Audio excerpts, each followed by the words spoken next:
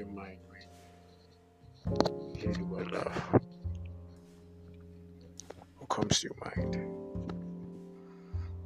A lot of us over these years have misinterpreted and abused that word called love. We have termed love to be a selfish thing. When you love something, you want to make that thing happy. You want to cherish it. You don't want anything that would break the value or depreciate it. That is love.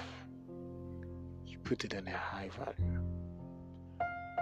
But now, come to think of it, you said you love someone.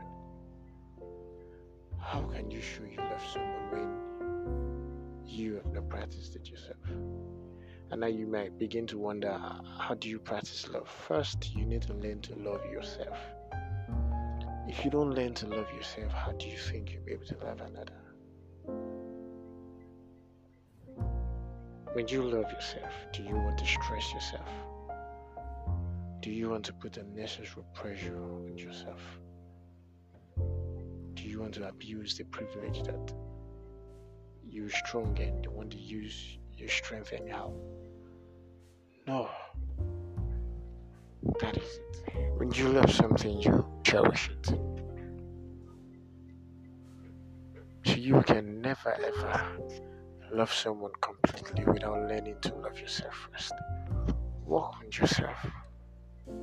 Be the best version of yourself, and believe me, true love will find its way to you. And when it comes, you would live and enjoy every moment of it. A lot of us make this mistake of thinking that we can actually get love with our own hands or by. No, love comes natural. Love is natural. Love grows natural. Love comes natural. No stress. It's this special feeling of something beyond our imagination. Love is spiritual. Love is deep. And the founder of love, God Himself, is the Spirit. And He Himself has shown us what love is. Someone we don't see, but He has given us every possible love ever. Look at the environment. Look at things. Look at foods. Look at herbs. Everything for us. Look at the weather. Look at the beautiful sky. Look at everything without wanting to ask anything in return to us. That is love. So when you love something, love it with your heart. Give it the best. And do not expect anything in return. And if they really appreciate your love, they would come back. If they are loyal, they would remain with you and forever be indebted to you and make you happy in return.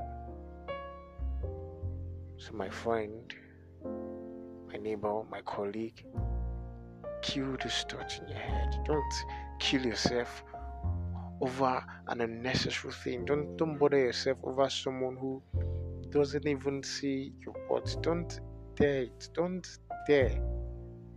Because life is too precious. Life has no duplicate. To put unnecessary pressure into your head, no. If they don't want you, let them get out.